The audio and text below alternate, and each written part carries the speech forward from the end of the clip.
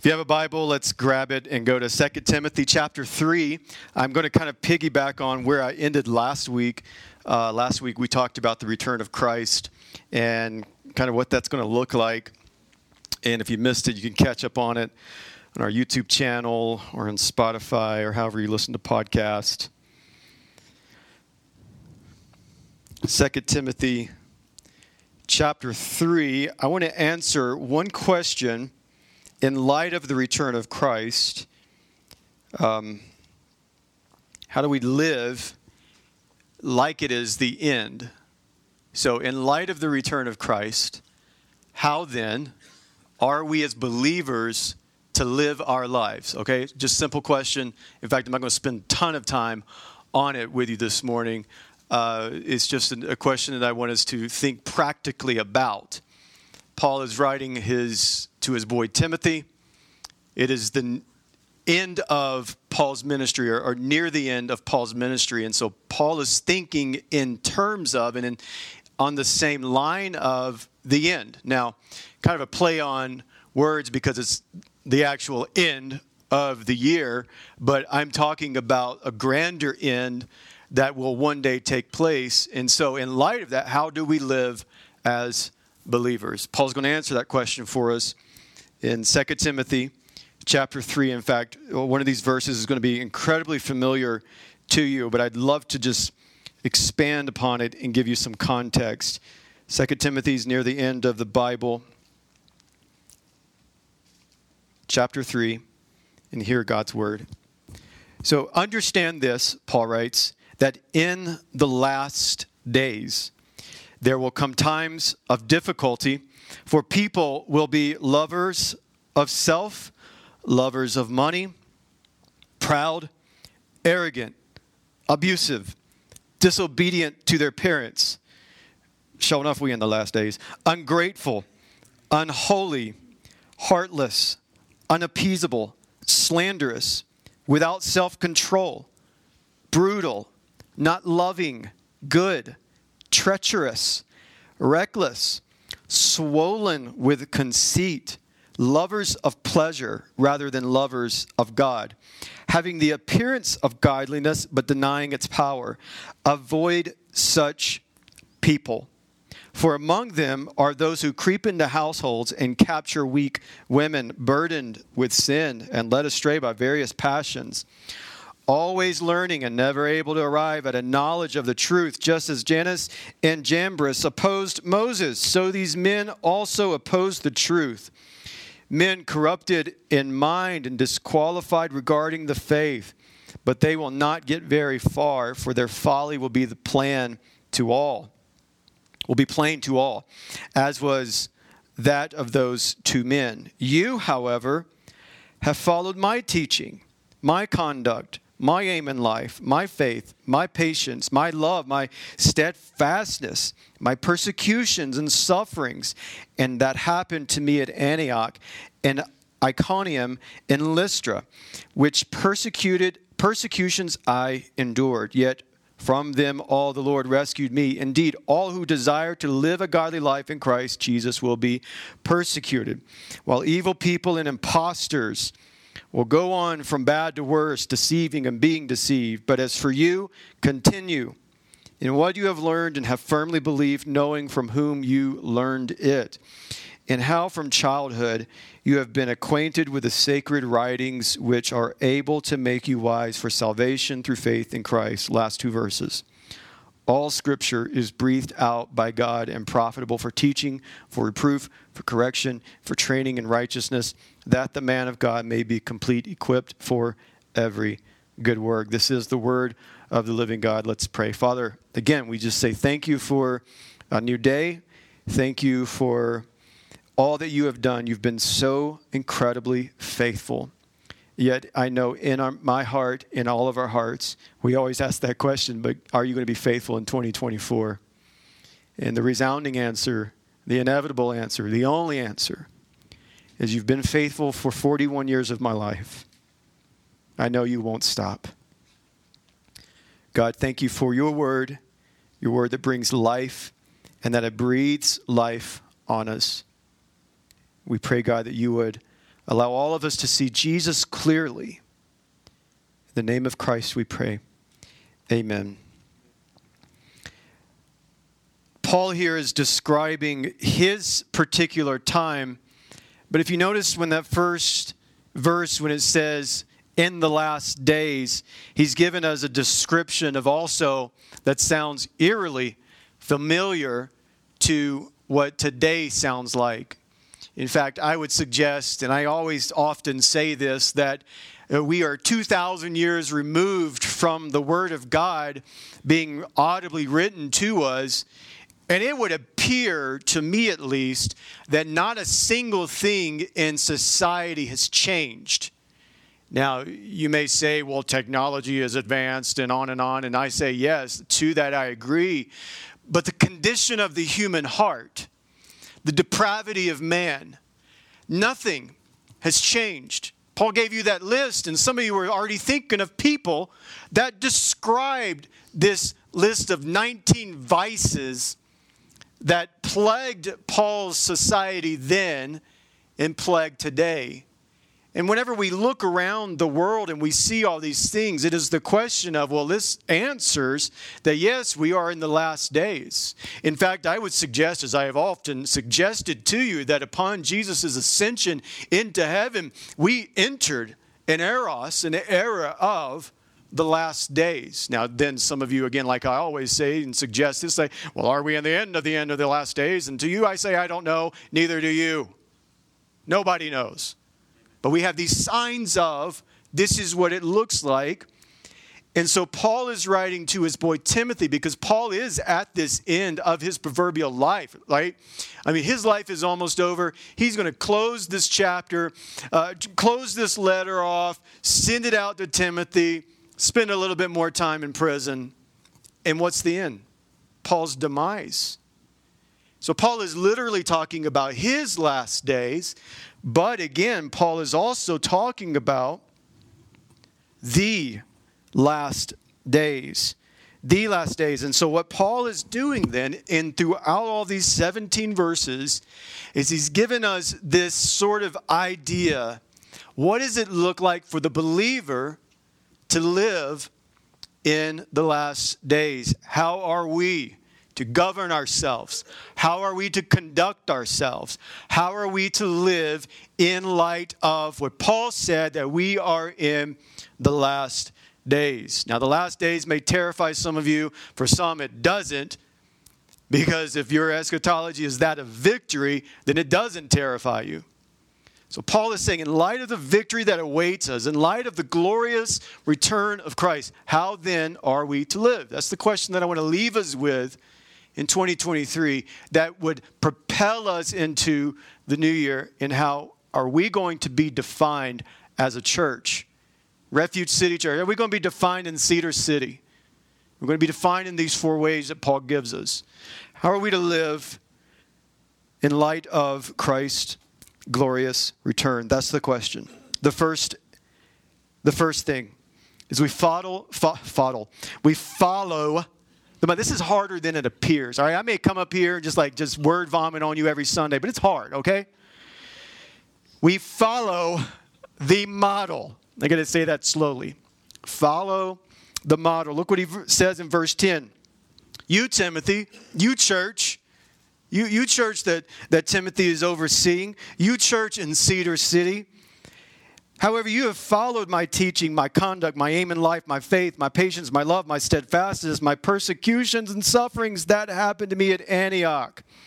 So notice what Paul did. He switches from, there were 19, I counted 19 vices or 19 wicked sins that kind of identify the culture around them. And then he switches and he gives us about 9 different virtues. My teaching. That's a virtue. My conduct, that's a virtue. My aim in life, my faith, my patience, my love, my steadfastness, and even look at this virtue. My persecution. Now, ain't never one of y'all ever said that that's the virtue. Okay? But Paul here is listing out some virtues that identify, listen, this is the model that I have brought before you, Timothy. I want you to follow it. I want you to follow it, Timothy. Paul is basically saying, copy me. Not that we're putting Paul on a pedestal and like he's the savior of everything. No, Paul is just saying like this, like he said in 2 Corinthians, follow me as I what? As I follow Christ. I'm on this journey. I'm pursuing after holiness. I'm pursuing after the Lord. I'm pursuing after the way of Christ. And as I pursue after him, I want you to follow me in that pursuit. That's simple. That's all that Paul is saying. Now, your kids may say the opposite, right? There's always a dispute in little children. And the dispute is never, please copy me. What's the dispute? He's copying me. Right? Isn't that the dispute? And if you're a really good parent like myself, you continue the copying and you agonize, like you antagonize the copying, right? My children will need therapy, but that's neither here nor there. Stop copying me. Well, Paul is saying the opposite. Copy me. I'm on a pursuit to Christ, and in my pursuit to Christ, I want you to follow me. We're in this journey together on this pursuit of holiness towards Christ. And I would even say, like, as a teaching pastor here, like, I hope that I'm a model that you can also follow.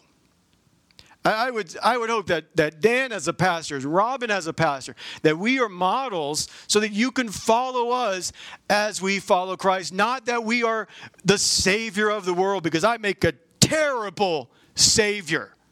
I make a horrible God, right?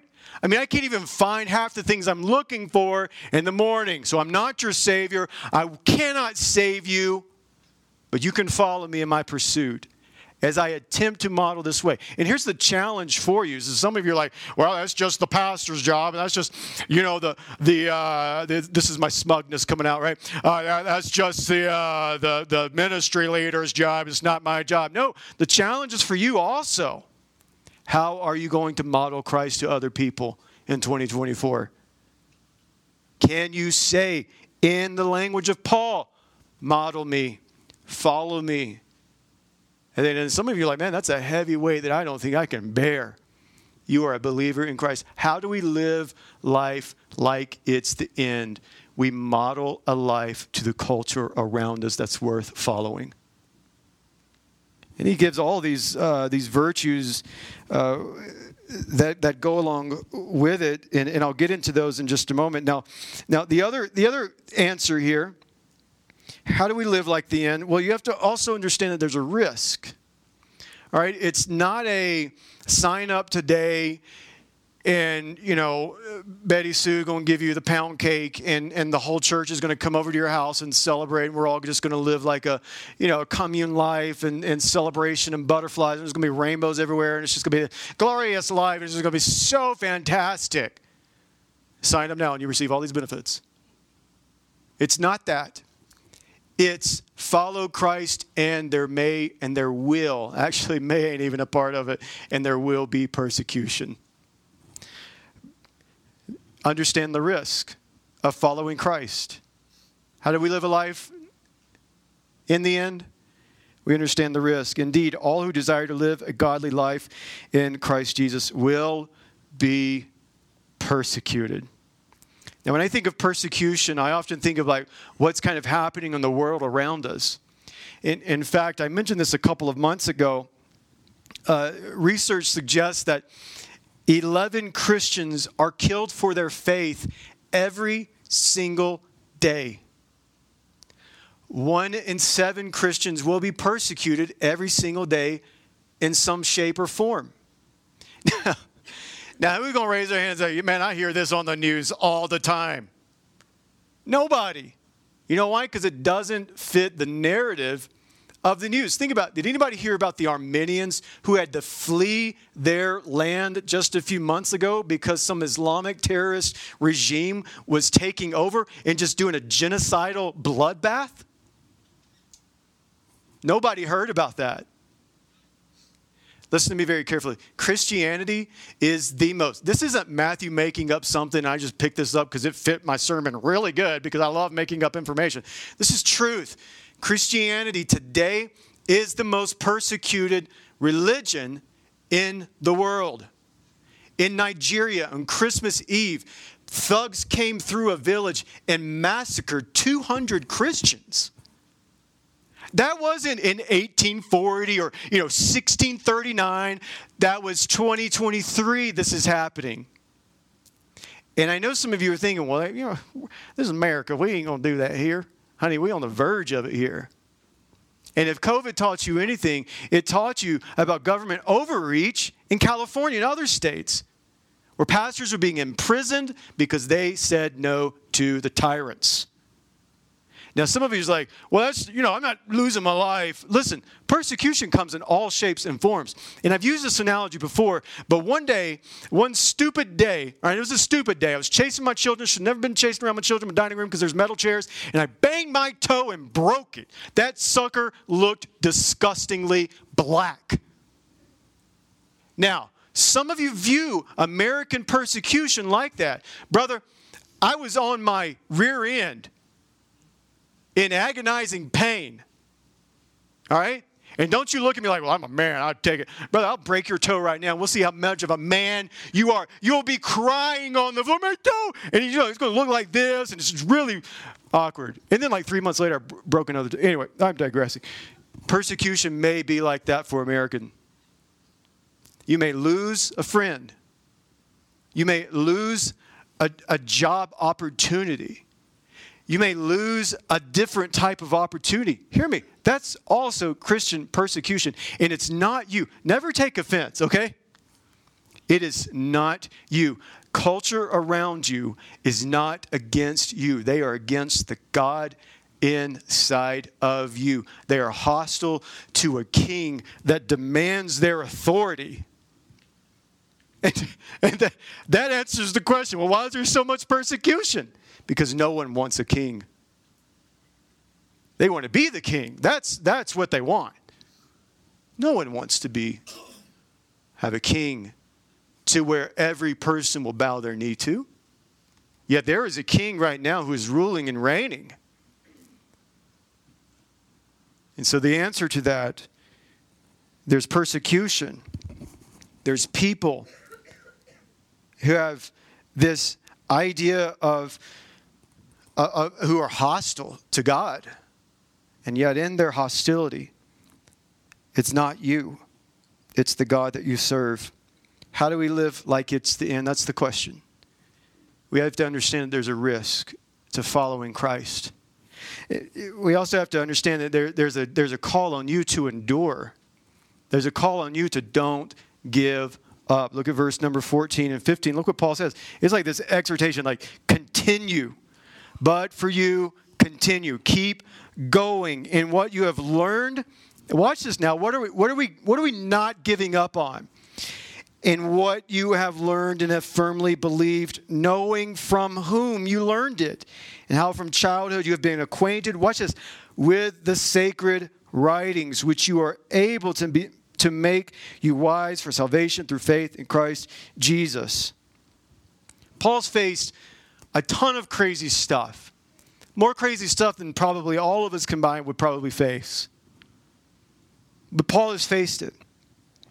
And he's telling Timothy, writing this letter to Timothy, be passed around in churches, continues to be passed around in churches 2,000 years later, and his exhortation for them, how do we live like it's the end? We continue, we persevere, we endure. And the question then, what are we continuing in?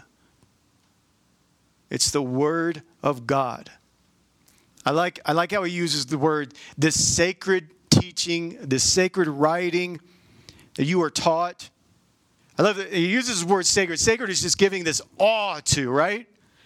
Whenever you see the word sacred, that's something that we're giving the highest awe to, right? It demands the highest reverence for. And so what is that? It's the Word of God. How do we live life like it is the end? We remain in awe. We continue to be in awe of God's holy word. That's what it looks like. That God's word is what is driving every decision we're doing. God's word is the truth that we'll stand on. God's holy word. It is the sacredness of it. You know, we esteem awe and reverence to a lot of things.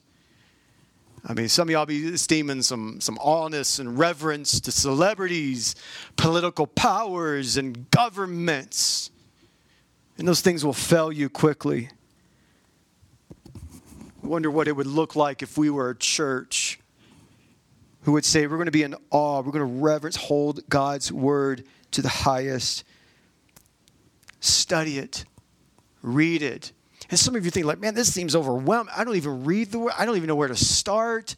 Well, get plugged into a small group, okay? That's my plug-in for you. You're welcome.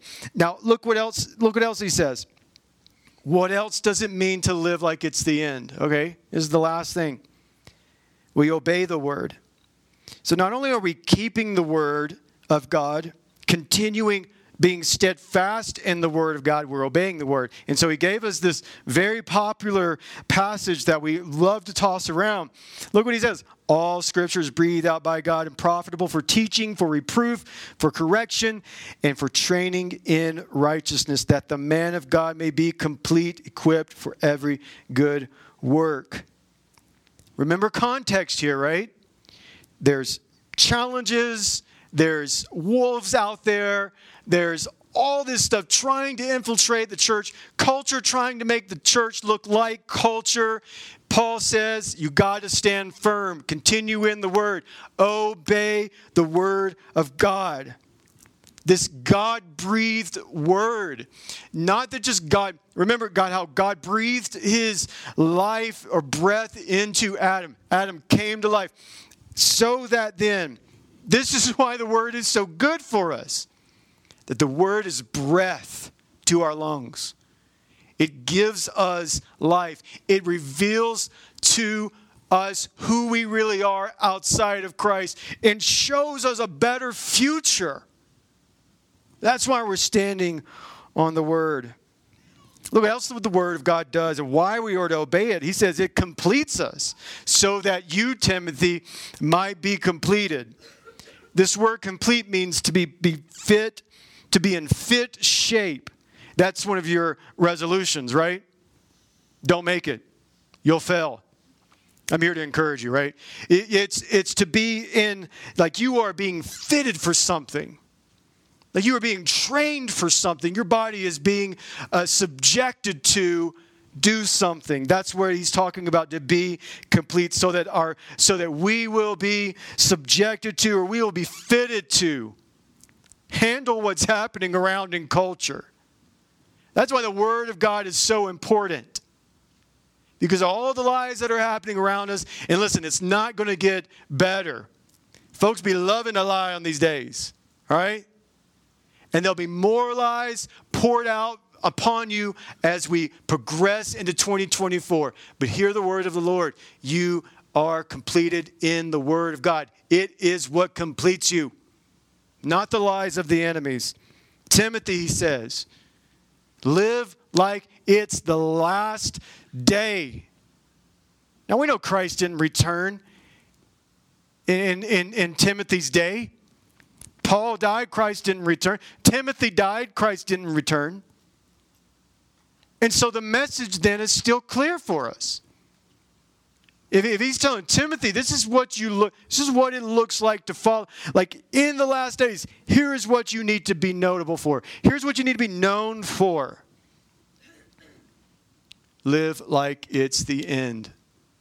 And here's how we live like it's the end. We follow the model. We follow people as they were following Christ. What does that look like for us in a tangible way, in a lower bird's eye view? This is discipleship. This is getting into groups. This is getting into the body of Christ. This isn't just coming here on a Sunday on the random occasion that it makes you feel good so that you can just check it off your list. No, this is so that you come in here and you belong with a group of people. All right, this is not me like pushing for membership or anything like that. This is essential to your growth. Hear me very carefully. Nobody does it really well. when they're isolated on an island. Nobody does it well. I mean, unless you're Paul stuck in prison, but ain't never one of y'all Paul, okay? I mean, this is essential for you that you are a part. You follow the model, and how we do that is we belong to people, that we are in this together. Just a couple of things, and I think I'll just be out the way, and then I want to spend a little bit of time in prayer as we close out this year. Just some questions I want you to write down, and I want you to think about for your own self as you are a part of this church, as we continue just to, as pastors, as we just continue to just envision what is it going to look like for us in a couple of years? Because I promise you, I don't want to be stuck in this theater. God willing, if that's my persecution, I'll take it kicking and screaming. But this is not what we envision for our church in a few years. And so we're asking these questions like, what does God want for us as a body of Christ? And I want you to think about this practically. What does God want from me? And the first question is, will you model Christ? Will you model Christ to someone? Just think about one person. Who can you model Christ to? And not only who can you model Christ to, but who can you share Christ with? All right, because there's a huge difference. Because some of us are like, well, I got this good life down, okay? I can live a good life and just let that be. But listen, that's not the end all. It's not just living a good life, and please live the good life. Please model Christ, all right? I would even suggest to you, and this may be a kick in the shins for some of you, if you're known as the jerk in your community, as the big, this is where I insert a euphemism. I'm going to try not to. I'm going to do better in 24, but I'm going to do it anyway. This is where people know you as the town turd, right? And I would just suggest, I don't know if you're really following Christ. If that's what you're known for.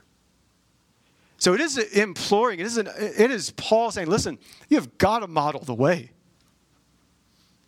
And some of you think about that in your own life, how can I be better at modeling Christ to other people? But it doesn't end there. It continues. Then also, how can I share Christ with others? Who in my life, who in my community do I need to share Christ with? Thirdly is will you devote to the Word of God? At the end of John Calvin's life, when he went back to Geneva to pastor his church, he writes and he says that as I go back to my church, I'm doing this so that they would become creatures of the Word. I just love that. Some of you are like, wait a minute, you just quoted John Calvin. What's wrong with you? I did. And I think I quote him almost every week. Listen, that's my prayer for us. That we would become creatures of the Word. And the reason why this is so important, and the reason why this was important in Calvin's day, and Luther's day, and in Timothy's day, and in Paul's day, is because the lie of the enemy continues to reverberate as it did in the garden in Genesis chapter 3. And that lie is simply this: did God really say? And that lie continues throughout some 4,000, 5,000, 6,000 years later. There's no new strategy of Satan. He didn't do well in the school of strategy because he thought, well, I got one strategy. Actually, he did really well in the school of strategy because the one strategy he has seems to continue to be working among a lot of people. And the strategy is, if I can get you to challenge the Word of God, if I can get you to think, did God really say that? Is that what it really means? Is that what it's really saying there? Oh, well, the Bible is just archaic, and the Bible is just irrelevant, and they're just talking to a bunch of old ancient people that are all dead. It reminds me of the lady that came into our church just a year and a half ago, and she asked me some questions. Well, what do you think about this? What do you think about that? What does your church stand on this? And I looked at her and I said, I'll tell you the answer. The answer is in the Bible. And I'm not going to spit out like Matthew's opinions. I'm going to go back to what does the Word of God say. And here's what she said. I am disappointed that you said that because the Bible is no longer relevant to today. And I bit my tongue because I have a southern person that's not so holy in me that comes out. And I said, I feel really bad that you feel this way. God judges my heart also, so there's that. So. Will you devote to the word? Do you feel the urgency now? It's not just, I just read my one verse a day. No. In the culture that is screaming out, God didn't really mean that. God didn't say that. Well, you guys are just a bunch of archaic people living this weird life. Again, the challenge is they hate the Christ that we serve. They hate the word that we stand on. And lastly, I think the inevitable question, or the inevitable exhortation maybe, is don't give up. When somebody in this room may say something to you that kind of jostles you a little bit and rubs you the wrong way, are you going to give up? Oh, well, they hurt my feelings. I'm going to take my toys and run. Well, honey, grow up. All right? Ain't no perfect person in this room. That means that somebody's inevitably going to say something. Right? I'm not giving them the excuse or the green light to do it. We're just all flawed folks up in here. All right? I'm going to say something. Because sometimes I have diarrhea of the mouth. See, I just did it, right? Sometimes I may say something and I just get really fast and my words just come out and the cart gets before the horse sometimes. And you're like, I can't believe he said that, and just get up and walk out. In fact, that's happened twice in just the past year. And I'm just, watching them awkwardly. I'm like, are you done? Okay, thanks, bye. And so, listen, the question is, am I going to give up? God is doing something here. And it's worth fighting for. It's worth contending for. God is doing something in Cedar City. It is worth fighting for. It's worth contending for. May we all be Christians with thick skin. And that's my prayer. I got 4 prayers I want you to write down. And if you write this down, I hope you will.